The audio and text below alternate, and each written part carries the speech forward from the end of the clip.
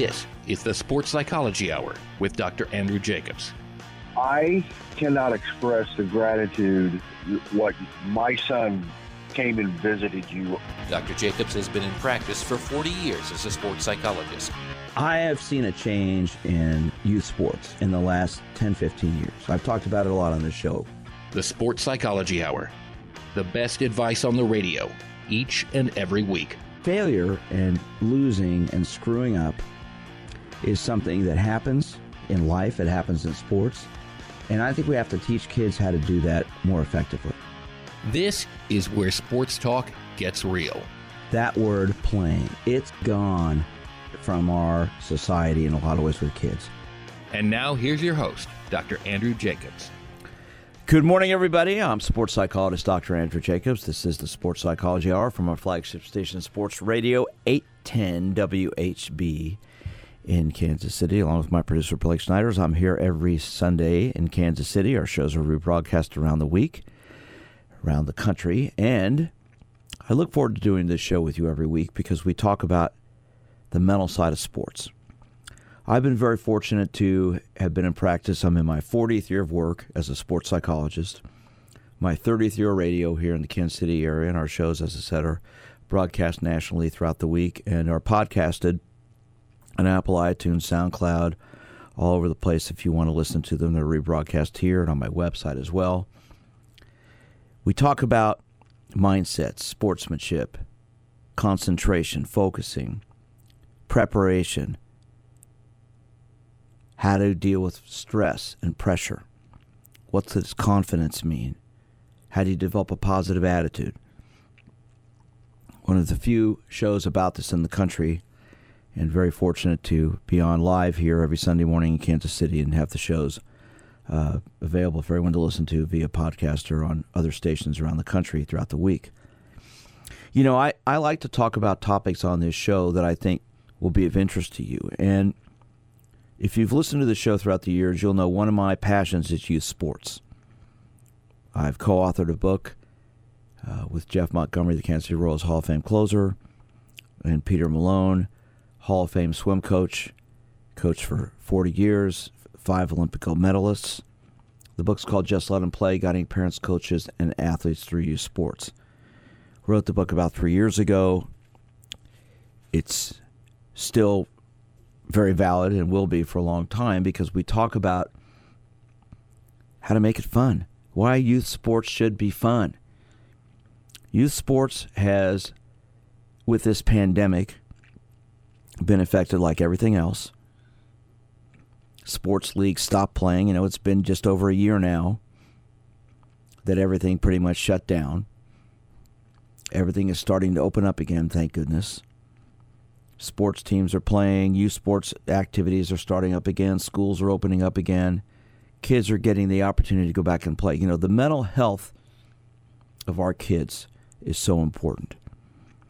And sports plays a big role in that. It allows kids an opportunity to express themselves, to vent, to have fun, to play. But youth sports is going to be an interesting area to study as we get back into life again, as we come out of our homes, out of the apartments, and start playing again. Yesterday, I talked to a young man I work with in New York who's a high school baseball player. He's just now starting to practice again. All the facilities where he was able to go practice basically have been shut down. They're just, in the last 2 weeks, have just started to play again. So how's everybody going to come back from this? The stress, the frustration, the anxiety is very noticeable amongst our kids, and we need to definitely deal with that. And it's disrupted the lives of all these kids. In the last 3 segments of our show, we're going to have Christopher Bjork on, who is a professor of education at Vassar College. He co-authored an article called Youth Sports Needs a Reset. Child athletes are pushed to professionalize too early.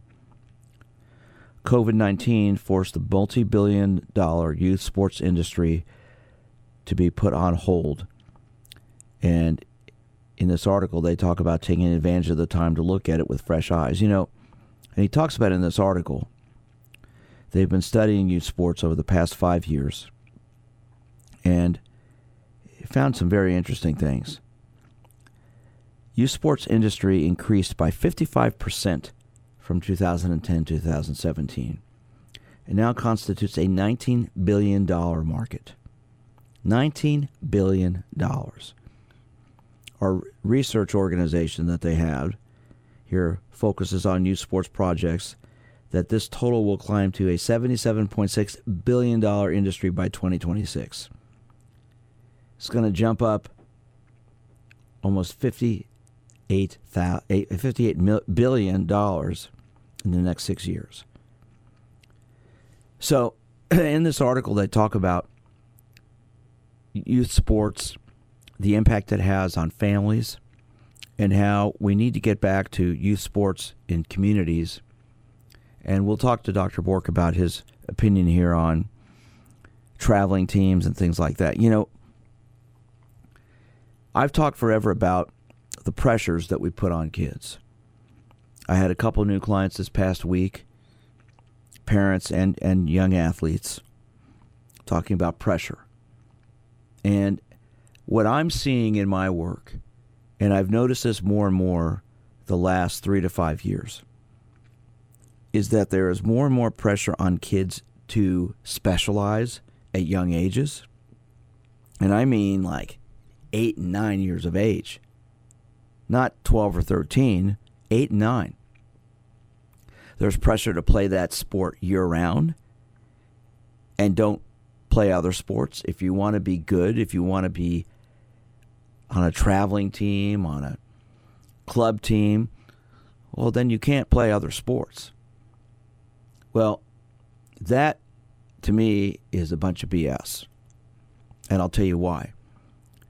If you read stories about great athletes, and I do that quite frequently, you will hear most of them, not all, but most of them talk about the fact they played a lot of sports when they were kids. They played a lot of different things. Roger Federer played all kinds of sports when he was 14 or 15, and then he started playing tennis most of the time. Alex Morgan played a bunch of different things. And then she specialized in soccer around the same age. Well, they've been pretty good. I'd say they've been pretty successful. I think kids should play a team sport and an individual sport. Years ago, when I was the University of Kansas sports psychologist working with the basketball team, Larry Brown and I had a long talk about kids. And I've shared it on the show many times. He said that. He thought young kids should play a team sport and an individual sport because it teaches them different things, and I agree with him 100%. You play an individual sport because it teaches you about building your confidence. It teaches you about becoming self-reliant. You play a team sport to learn about sharing, about sacrifice, about commitment, about communication, about working together.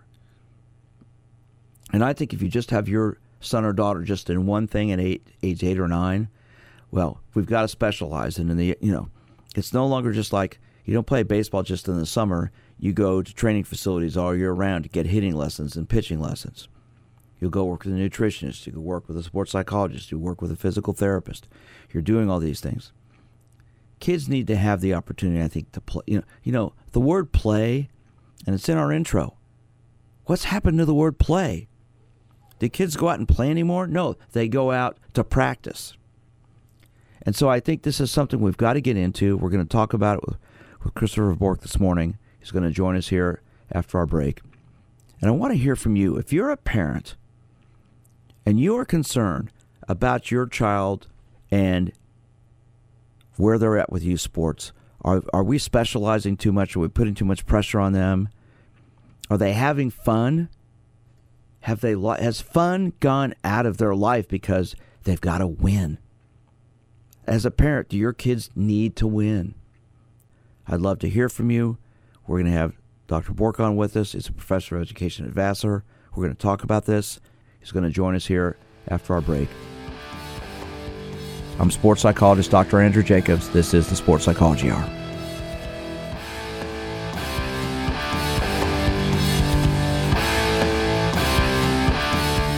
This is the Sports Psychology Hour.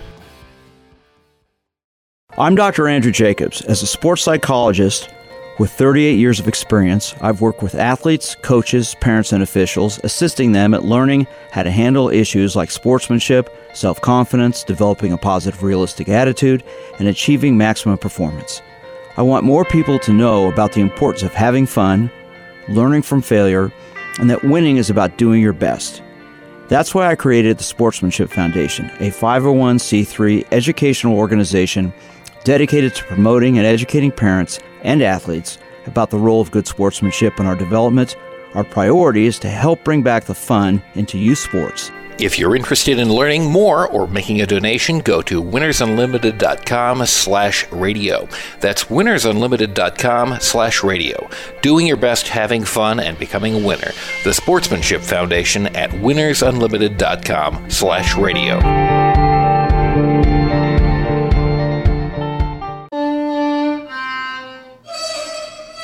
Let's be honest. The National Symphony may not be in his future, but he wanted to try violin. So you said yes because you love him. And if you love him that much, love him enough to make sure he's buckled up and in the back seat. Find out more about keeping your kids safe in your vehicle at nhtsa.gov/the-right-seat. Show him you love him. Keep him safe. Visit nhtsa.gov/the-right-seat. Brought to you by the National Highway Traffic Safety Administration and the Ad Council. America, your children have an amazing superpower. They can help save lives by not having play dates. That's right. By replacing get-togethers with virtual play dates and video chats, they can help slow the evil spread of germs. And if your superheroes do go outside, make sure they continue their superhero wing by staying 6 feet away from others to protect everyone in America land. Find out more at coronavirus.gov. A message from the CDC and the Ad Council. Hey, Dad, how do airplanes fly? What's in this box? Can I touch this? Where does sand come from? Is this tree good for climbing? What happens if I mix these two things together? How are babies made? What does this thing do? Kids are curious about everything, including guns. Talking to them about gun safety in your home is a good first step, but you can do more. Always keep your guns locked, unloaded, and stored separately from ammunition. Storing your guns securely is the best way to prevent family fire, including unintentional shootings. For more information on safe gun storage and ways to keep your family safe, visit endfamilyfire.org. That's endfamilyfire.org. What do we keep in the attic? What's this thing called? Can I ride my bike backwards? Like I said, kids are curious. It's up to us to keep them safe. Brought to you by End Family Fire, Brady, and the Ad Council. 1 in 3 adults has prediabetes. 1 in 3. That means it could be you, your football buddy, your football buddy, or you, your best man, your worst man, you, your dog walker, your cat jogger. While 1 in 3 adults has prediabetes, with early diagnosis, prediabetes can be reversed. Take the risk test at doihaveprediabetes.org. That's doihaveprediabetes.org. Wait, did they just say 1 in 3 adults has prediabetes? That's 33.33333% of adults. That means it could be me, my boss, or my boss's boss, or me, my favorite sister, or my other sister. That's 7 members of my 21-person romantic book club. Wait, the 1 in 3 could be me, my karaoke partner Carol, or my karaoke enemy Jeff. I'm gonna take the risk test at doihaveprediabetes.org. Brought to you by the Ad Council and its Prediabetes Awareness Partners. This is the Sports Psychology Hour. Hello again, everyone. I'm sports psychologist Dr. Andrew Jacobs. This is the Sports Psychology Hour from our flagship station, Sports Radio 810 WHB in Kansas City. I'm here every Sunday, live in Kansas City. Our shows are rebroadcast around the country throughout the week. And today I'm talking about the topic of youth sports and the pressure that exists now to play on travel teams, to specialize, that type of stuff. As we come back from this pandemic, as kids are given the opportunity to play again. Go out and play. Get outside. Be around your friends. Have fun. Remember that word fun? A lot of people forget that word when they go to youth sports games. This is about winning. We got to win. We got to beat the other team. Bunch of 9-year-old girls playing soccer, but they got to win. No, they need to go out and play and have fun and enjoy the experience. So joining me now is Professor Christopher Bjork, who co-authored an article called Youth Sports Needs a Reset, Child Athletes Are Pushed to Professionalize Too Early. Professor, thank you for joining me this morning. I appreciate it. My pleasure. You know, I love your article. It's exactly what I've been talking about for years and years. Tell us about how you got into writing this and your concerns about youth sports right now. Sure. Well, I wrote this article in USA Today with my co-author, William Hoynes, and we were both motivated to study the topic because we had both acted as coaches, parents, board members in youth sports organizations for about 15 years, but we found it really hard to get a sense of perspective when you're in the middle of it and you have all these emotional ties, especially as a parent. So we spent 2 years following four travel teams because we were really interested in the effects of competitive athletics and growth in the industry, and we wanted to know what it was like, what motivated parents to sign their kids up for travel teams, what their goals were, and how it affected their families. And how much money did you spend traveling these teams, with these travel teams?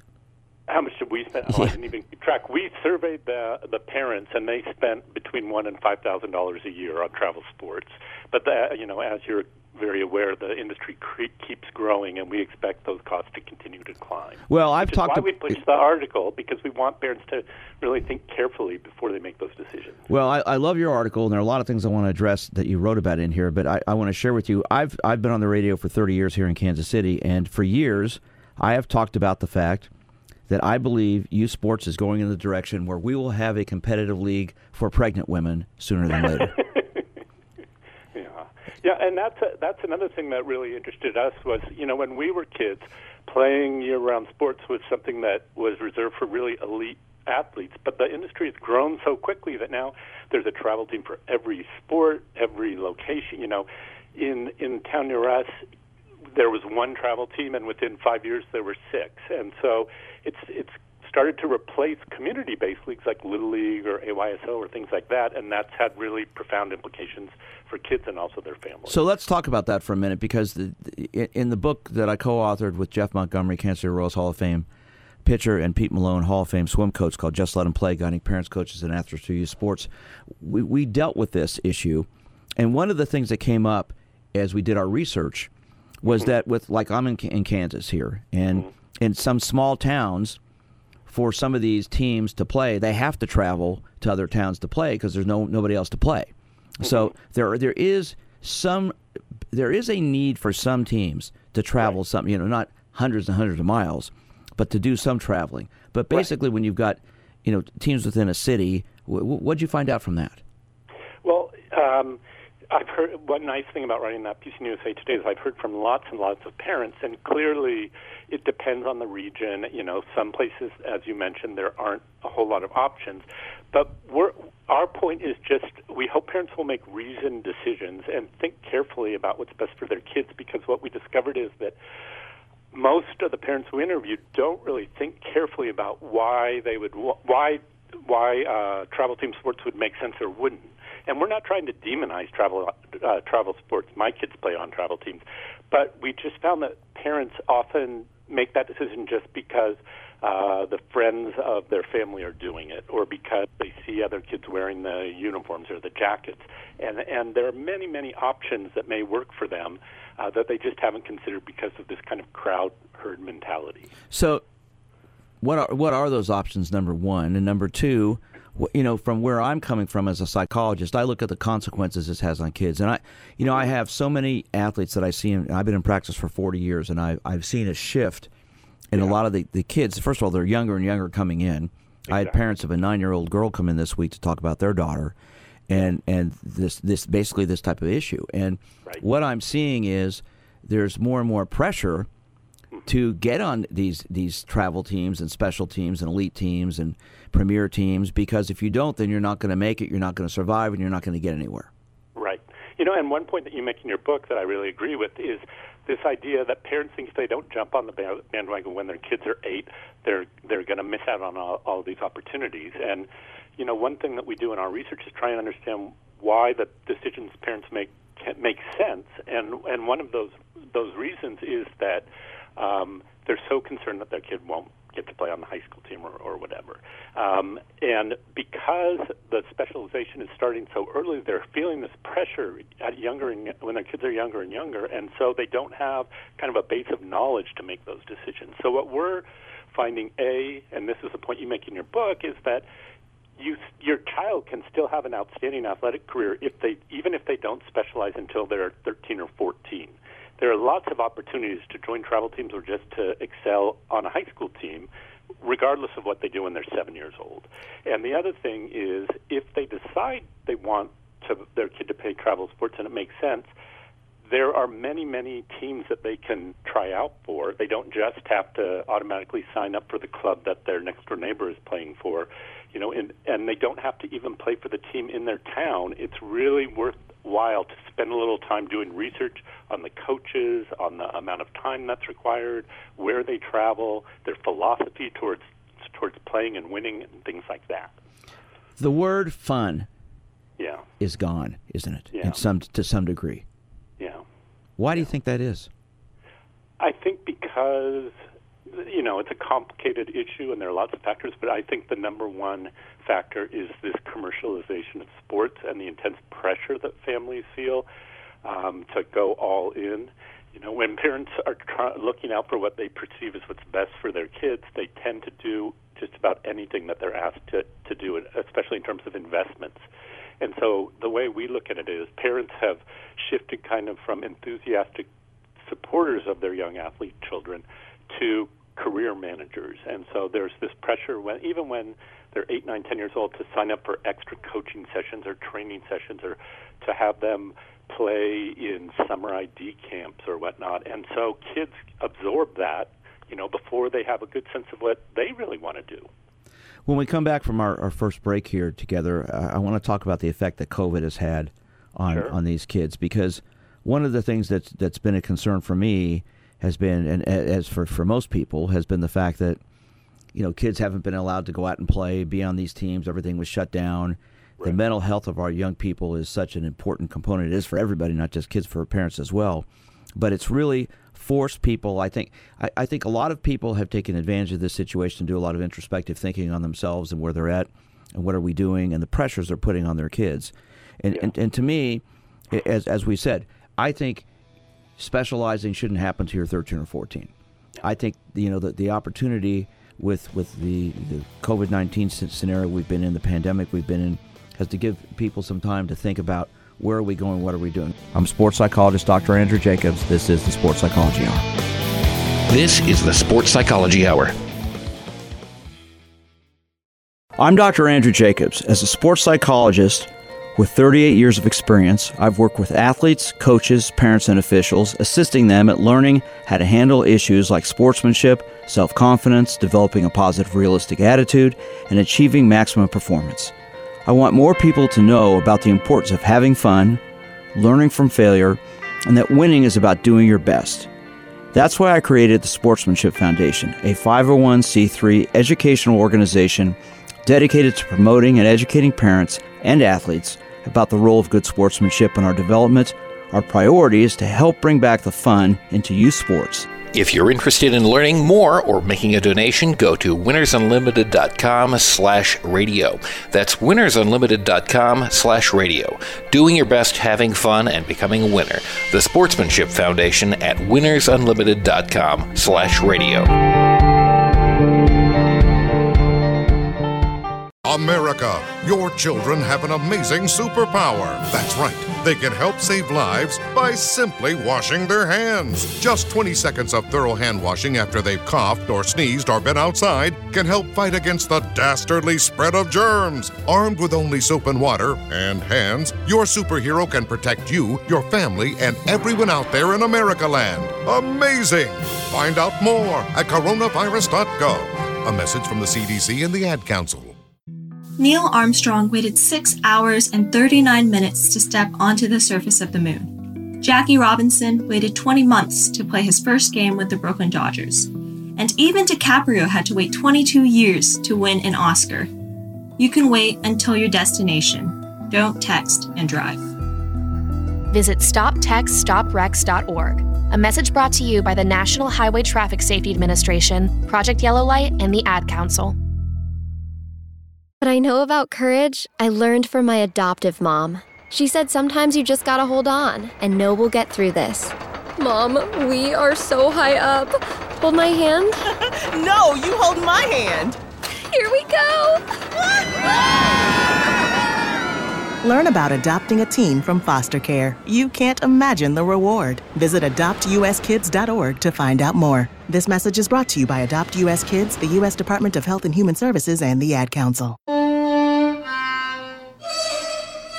Let's be honest. The National Symphony may not be in his future, but he wanted to try violin. So you said yes because you love him. And if you love him that much, love him enough to make sure he's buckled up and in the back seat. Find out more about keeping your kids safe in your vehicle at nhtsa.gov/the-right-seat. Show him you love him. Keep him safe. Visit nhtsa.gov/the-right-seat. Brought to you by the National Highway Traffic Safety Administration and the Ad Council. Hey, Dad, how do airplanes fly? What's in this box? Can I touch this? Where does sand come from? Is this tree good for climbing? What happens if I mix these two things together? How are babies made? What does this thing do? Kids are curious about everything, including guns. Talking to them about gun safety in your home is a good first step, but you can do more. Always keep your guns locked, unloaded, and stored separately from ammunition. Storing your guns securely is the best way to prevent family fire, including unintentional shootings. For more information on safe gun storage and ways to keep your family safe, visit endfamilyfire.org. That's endfamilyfire.org. What do we keep in the attic? What's this thing called?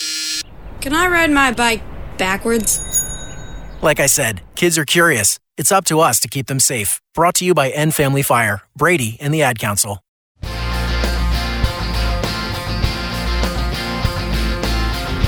This is the Sports Psychology Hour. Good morning, everyone. I'm sports psychologist Dr. Andrew Jacobs. This is the Sports Psychology Hour. I'm here every week talking about the mental side of sports. And joining me this morning is Professor Christopher Bjork from Vassar College. We're talking about an article he wrote about youth sports and the effect it's had on life, basically, and just what it's done for kids. He co-wrote this article with William Hoynes. It's called Youth Sports Needs a Reset. Child Athletes Are Pushed to Professionalize Too Early. And Christopher, when we talk about COVID-19 and the effect on kids, the effect on parents, what did you find out in your research there? Well, a couple of things. One is that, it's just created a tremendous amount of stress for families that kids need to be outside exercising, spending time with their friends, and sports is a great way to do that. And in with COVID-19, a lot of them are struggling for those kind of interactions. But we're also, as you alluded to right before the break, hoping that this will give parents a chance to kind of pause and think really seriously about what their long-term goals are for their kids. And so as we come out of COVID, they can kind of reset and think about what they want most for their children, not just what they feel pressured to do. When you say that, what they feel pressure to do, where does that pressure come from? I think a lot of it comes from what they're hearing from other parents. So that was one of our main findings, is that sports initially, parents approach their children's sports careers as hobbies, but they quickly changes. And for a lot of them, because, I won't go into too much detail, but the influence of the neighborhood has been declining. So kids are just spending less time with other kids who live near them, same with parents. So they're all searching for these social connections, and the travel team can provide that because it's a chance for them to interact with like-minded people on a regular basis all year round. But that also can create an echo chamber where the parents are hearing from other parents who have bought into this industry. And so, in the past, their kid might have played soccer for a couple months and then, sang in a choir for a little bit. Now they're so focused on that one sport that they're hearing people who reinforce this notion that you've got to specialize, that you've got to be thinking about your kid's future NCAA career. And we're hoping that this pause will give them a chance to rethink things like that. Well, this has been going on for a long time. My oldest son, Jonathan, is 31. Just had dinner with him last night with his fiance, my girlfriend, and when he was starting kindergarten, Christopher, the day before kindergarten, I got a phone call. And like I said, he's 31. The day before kindergarten, I got a phone call from a dad who got my phone number off the list on the door of the students and their parents for kindergarten. And he said, is this Andrew Jacobs? I go, yes. He goes, I'm so-and-so. Is your son Jonathan? Yes. Well, we're starting a youth soccer team, a kindergarten soccer team. We want to know if you want to sign your son up for it. Yeah. And I said, well, actually, sir, no, I don't think we're going to do that. He's more interested in wiffle ball right now. And this guy's response to me was, and this was, like I said, he's 31 now. Well, sir, I don't know what you know about sports, but he's going to fall behind everybody else if he doesn't get started now. And I said, well, you don't know what I know about sports, and he won't be playing on your team. Thank you very much, and goodbye. He started playing soccer a year or two later, played until he was a junior in high school, and then he quit because he loved basketball and he loves golf. And, this has been going on for a while. People pressure people. You're going to fall behind. You're not going to fall behind. We hear so many stories about Lorenzo Cain, the great center fielder now with the Brewers, who played with the Royals when they won the World Series, didn't start playing baseball. He was 14. Right. And Michael Jordan was cut from his freshman basketball team. He seemed to do okay. Well, yeah, he did all right. So the pressure that I see from other parents, there's pressure where you're going to fall behind, your kid isn't going to make it. How do we get parents to make these decisions without feeling that pressure from others? Yeah, I have a couple of ideas, and I just want to start out by saying I understand my parents feel that way. I signed my kid up to play on a soccer travel team when he was, I think, 9 years old, not because I thought about it carefully, but just because of the reasons that you suggest. I felt that pressure. So there are a couple things that I think we can do. One, excuse me. So what happened? He was 9, you said? Yeah. And is he still playing? No, but he's 22, so he's okay. beyond that. But he did fine, and it was a really good club, and he enjoyed it. But what happened to him was he enjoyed playing multiple sports, especially baseball. He played basketball, and he, at the age of about 12, had to give those up because of the time commitment that was associated with the travel team. It worked out fine, but if I had had more information, I might have made a different decision. What do you think you would have done? I think I would have just held off for a few years because I did feel like if I don't sign him up now when he's 9, he's going to fall behind and he's never going to be able to catch up. And I didn't realize that that's not true at all. You can, when you're 12 or 13, you have just as good a chance to make it on a travel team. And in a lot of ways, it makes more sense physically, emotionally, psychologically. But I didn't have that information. So one of the main things that we can do is educate parents and give them information that will help them make informed decisions. And the other thing is, as we were doing our research, we realized there are some really great organizations that provide training for coaches, like the Alliance for the Positive Coaching Alliance and groups like that. There's a group at Boston University who's doing stuff. But there's really no expectation that parents are given any kind of detailed and accurate information when they sign up. So I think it would be great to offer workshops or, as kids are signing up to try out, to give them different options that they can mull over. So let me throw this out as I'm listening to you talk. So one of the things that I talk about on this show all the time is the importance of coaching psychology, and how I always say a good coach is a good psychologist, a bad coach needs a sports psychologist. And so much of so many of the issues that I'm hearing from clients who come into my office or people I talk to in general about this whole issue is how their kids are coached by their coaches. And so many coaches have this desire, need, to win. Win. Right. And as we come back from the pandemic and as practices are starting up, one of the things that I'm encouraging coaches to do is instead of having a practice where they're practicing, hitting or shooting or kicking or whatever, have a practice where the kids just sit down and talk about how they feel. How does it feel to be back?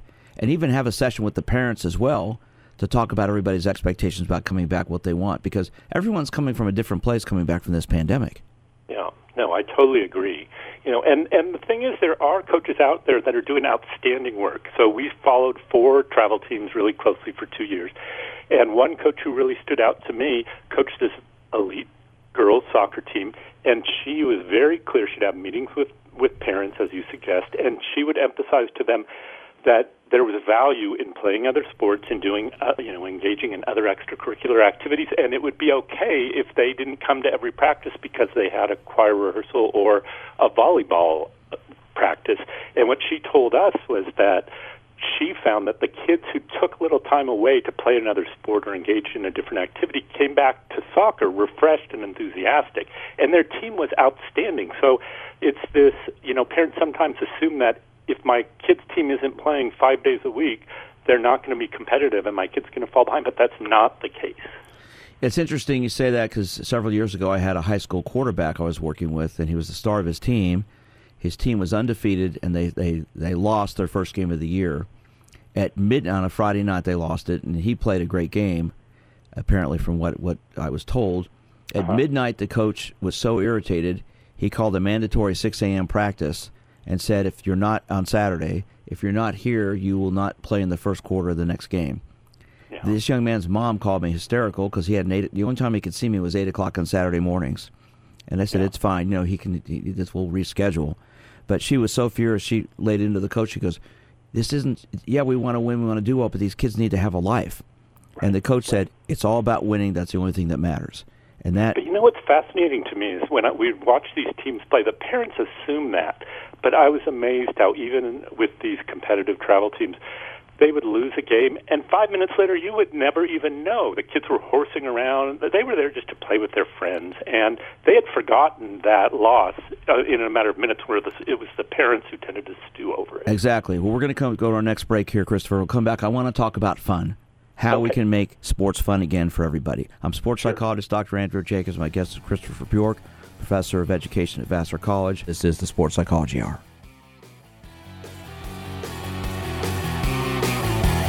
This is the Sports Psychology Hour.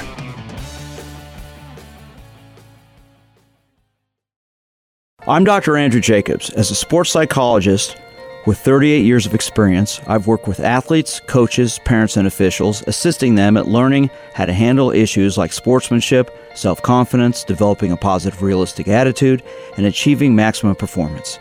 I want more people to know about the importance of having fun, learning from failure, and that winning is about doing your best.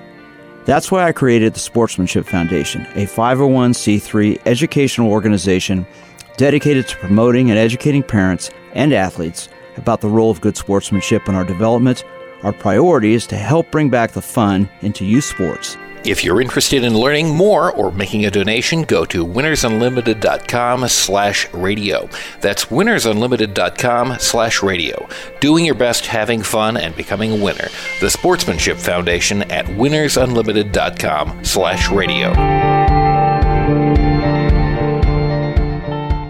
Right now, our country feels divided, but there's a place where people are coming together. I gotta tell you, I was nervous to talk to someone so different than me. Me too, but I'm glad we are.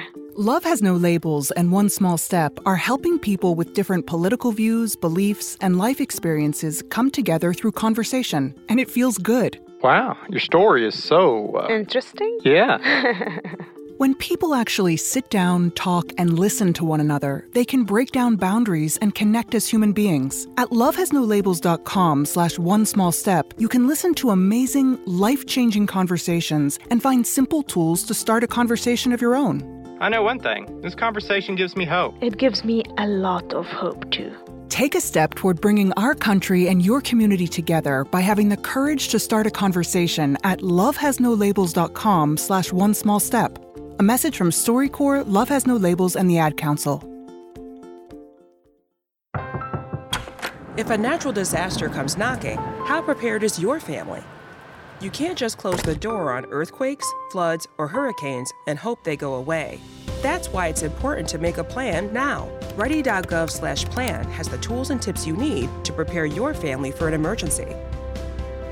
So if disaster shows up at your doorstep, you'll be ready. Visit ready.gov/plan and make a plan today. Brought to you by FEMA and the Ad Council. What I know about courage, I learned from my adoptive mom. She said sometimes you just gotta hold on and know we'll get through this. Mom, we are so high up. Hold my hand? No, you hold my hand. Here we go! Learn about adopting a teen from foster care. You can't imagine the reward. Visit adoptuskids.org to find out more. This message is brought to you by Adopt U.S. Kids, the U.S. Department of Health and Human Services, and the Ad Council. This is the Sports Psychology Hour.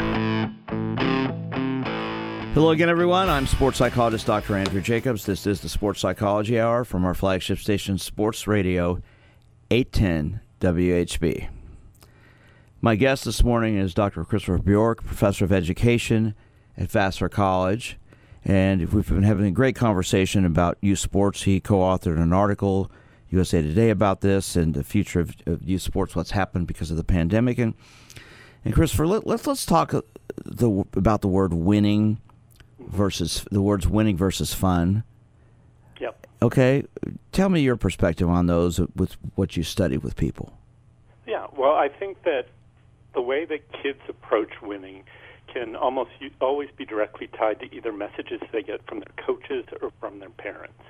It's not that kids just grow up in this world with a cutthroat attitude towards winning. When we would see kids misbehaving on the field or having temper tantrums, you could almost always connect it to messages they received from their parents. So I think the key to this whole process is establishing a sense of balance for kids, for having conversations with them about what the importance or lack of importance attached to winning in your mind, and then setting realistic goals.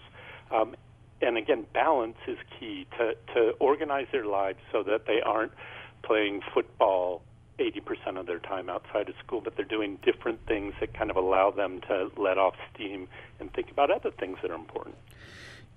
I've always, I've played sports my whole life. I'm 66 years old. I'm going to play sports until I can't move, which hopefully will be when I'm dead. So hopefully I'm going to be playing most of my life doing something. I love competition. I love the activity. But for me, at this point in life now, it's not so much about beating people when I go play golf or tennis or anything. It's just going to having fun. And I think that word fun has sort of gone away from a lot of kids' lives because there's so much about the future. Yeah, and I think that part of that is due to the fact that the local leagues that used to organize kids' lives are disappearing. In our town, Little League is struggling to survive, and when kids play a sport for 3 months and then move on to something else, it's easier to maintain a sense of fun because you're just doing it for a while with your friends, and there isn't all this pressure associated with it. And one other thing I just want to point out is that one effect of travel sports that struck us was that because kids are specializing so early, parents very quickly develop this idea that my kid is special and is going to be playing at the college level. And it used to be that a kid who played all year round, that might be true, but that's not the case anymore. So we surveyed about 550 parents, and 28% of them said that they thought it was very likely or likely that their child would get an athletic scholarship. And when parents have that mentality, the whole idea of fun is kind of, set in the background, and doing whatever it takes to get the attention of a college scout takes over. That's interesting you're saying that because we've got a caller right now who I think wants to ask this question. Let's go to Michelle. Michelle, good morning. How are you? I'm great, thank you. My question has to do with my grandkids. They've all been involved in sports since they were 5 years old, and in every sport: soccer, basketball, baseball, football. And what would you consider to be healthy? I think that my kids are trying to teach them to learn discipline and teamwork and that sort of thing. But how many sports is really healthy for children to be playing all at once? That's a great question. Dr. Bjork, go ahead and answer that. Yeah, so that ties back to my point earlier about how valuable it is to do a little homework and learn as much as you can about coaches, because coaches have different priorities, and one thing that came through to us through all our interviews with parents and coaches is the life lessons that sports can teach children. Not that playing on a travel team will, increase their batting average, but that they're going to learn these lifelong skills like persistence, commitment, teamwork. And we found that some coaches really paid attention to those life lessons and emphasized them to kids, and other coaches really were more focused on winning the tournament. And so, there's a whole lot that kids can get out of sports. I hope that people don't listen to me and think I'm just against sports. These life lessons are one of the most important aspects of that, and it's vital to find coaches who are on the same page as you as a parent or a grandparent. Michelle, does that help answer your question? Yes, it does, because I really think that's what my kids' heart is, to teach them life lessons.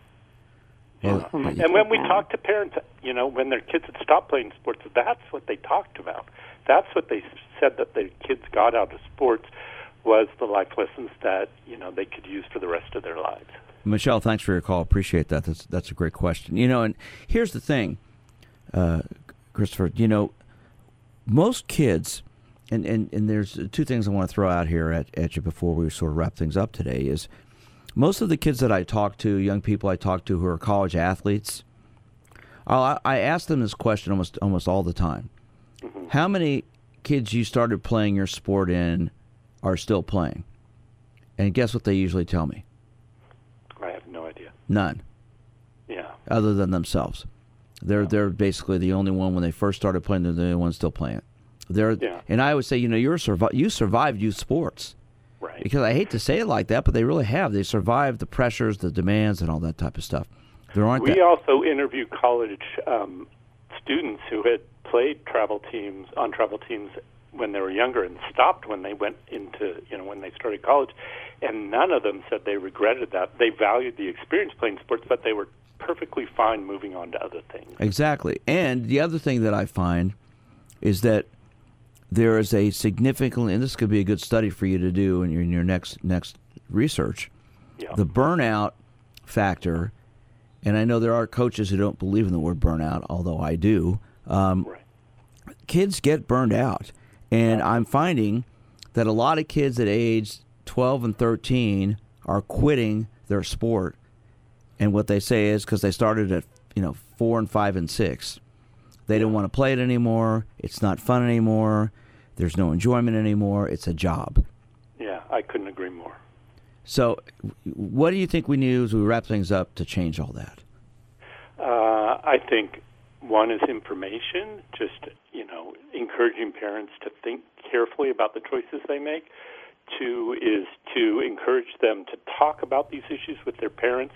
And 3 is just to structure kids' lives so that there is, as I said before, a balance there, that they're doing things that bring them joy, and that sports can be one of those, but it doesn't dominate their lives. If a kid is going to make it to Division I NCAA sports, they're going to excel no matter what. They're just incredibly talented. You don't need to dominate their lives with sports and risk the kind of burnout that you mentioned. And I think that burnout happens for 2 reasons. Number one, there's the pressure to have to play, to have to win, to have to be better than everybody else. And the pressure that oftentimes comes from a lot of parents to get that scholarship. And I know I've seen studies in the past where they've figured out how much money parents have spent on their kids' sports lives, and it ends up they've spent more money from age 5 to when they're able to go to college on their sports lives, whether it's for playing on teams, injuries, all that type of stuff, than it would to pay for their college education. For sure, without a doubt, we found that too. Yeah, so it's interesting. So the big issue here is education, and your article is great. Listen, I want to thank you so much for joining me this morning. How can people reach you if they'd like to get a hold of you? Sure. They can email me at chbjork@vassar.edu, or I'm on Twitter at chbjork1. And I am working on a book that focuses on this, and I would love to hear from parents if they have suggestions or ideas or anything they'd like to share with me. Well, I want to thank you so much. I'd like to stay in touch with you. And I also want to thank you for reading my book. It's nice to know somebody's read that book out there. I think it's a good educational tool for parents to have, and because we talk so much about all these topics. But keep doing your research. We need that done. And thank you so much for joining me this morning. I really appreciate it. Thanks for having me. Right. Take care. I'm sports psychologist Dr. Andrew Jacobs. Our shows are podcasted on Apple, iTunes, SoundCloud, all over the place. If you know people who've got kids in sports, I think this might be a good show for them to listen to what Dr. Bjork talked about. I'd really appreciate it if you did. And send me an email at drj@winnersunlimited.com, or get a hold of me on Twitter at drjsportspsych, or you can always call me at my office at 816-561-5556. And as we wrap things up, I have a little personal note I want to throw out here. You know, our families are so important to us. And today is my little sister Joanne's birthday. She is 60 today. And I want to wish her the happiest of birthdays. She lives in Chicago. She's got the greatest husband in the world, two of the greatest daughters in the world, a great son-in-law, and almost another son-in-law. I don't know where I'd be without my sister's support throughout my life. I love her so much. I want to wish her happy birthday. I'm sports psychologist Dr. Andrew Jacobs. This is the Sports Psychology Hour. This is the Sports Psychology Hour.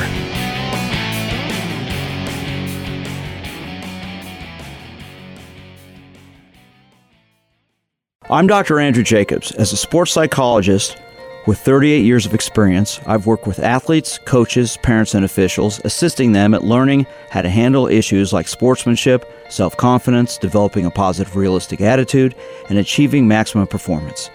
I want more people to know about the importance of having fun, learning from failure, and that winning is about doing your best. That's why I created the Sportsmanship Foundation, a 501c3 educational organization dedicated to promoting and educating parents and athletes about the role of good sportsmanship in our development.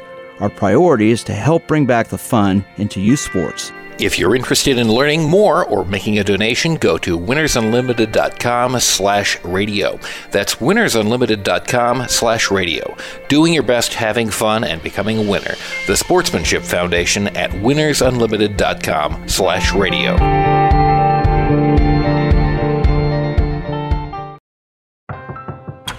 If a natural disaster comes knocking, how prepared is your family? You can't just close the door on earthquakes, floods, or hurricanes and hope they go away. That's why it's important to make a plan now. Ready.gov/plan has the tools and tips you need to prepare your family for an emergency. So if disaster shows up at your doorstep, you'll be ready. Visit ready.gov/plan and make a plan today. Brought to you by FEMA and the Ad Council. America, your children have an amazing superpower. They can help save lives by not having play dates. That's right. By replacing get-togethers with virtual play dates and video chats, they can help slow the evil spread of germs. And if your superheroes do go outside, make sure they continue their superhero wing by staying 6 feet away from others to protect everyone in America land. Find out more at coronavirus.gov. A message from the CDC and the Ad Council.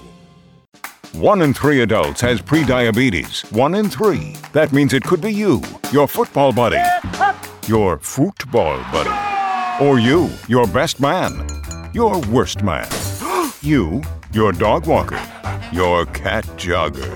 While 1 in 3 adults has prediabetes, with early diagnosis, prediabetes can be reversed. Take the risk test at doihaveprediabetes.org. That's doihaveprediabetes.org.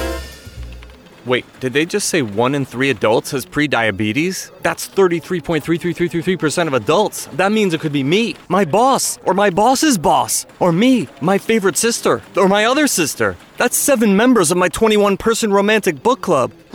Wait, the 1 in 3 could be me, my karaoke partner Carol, or my karaoke enemy Jeff. I'm gonna take the risk test at doihaveprediabetes.org.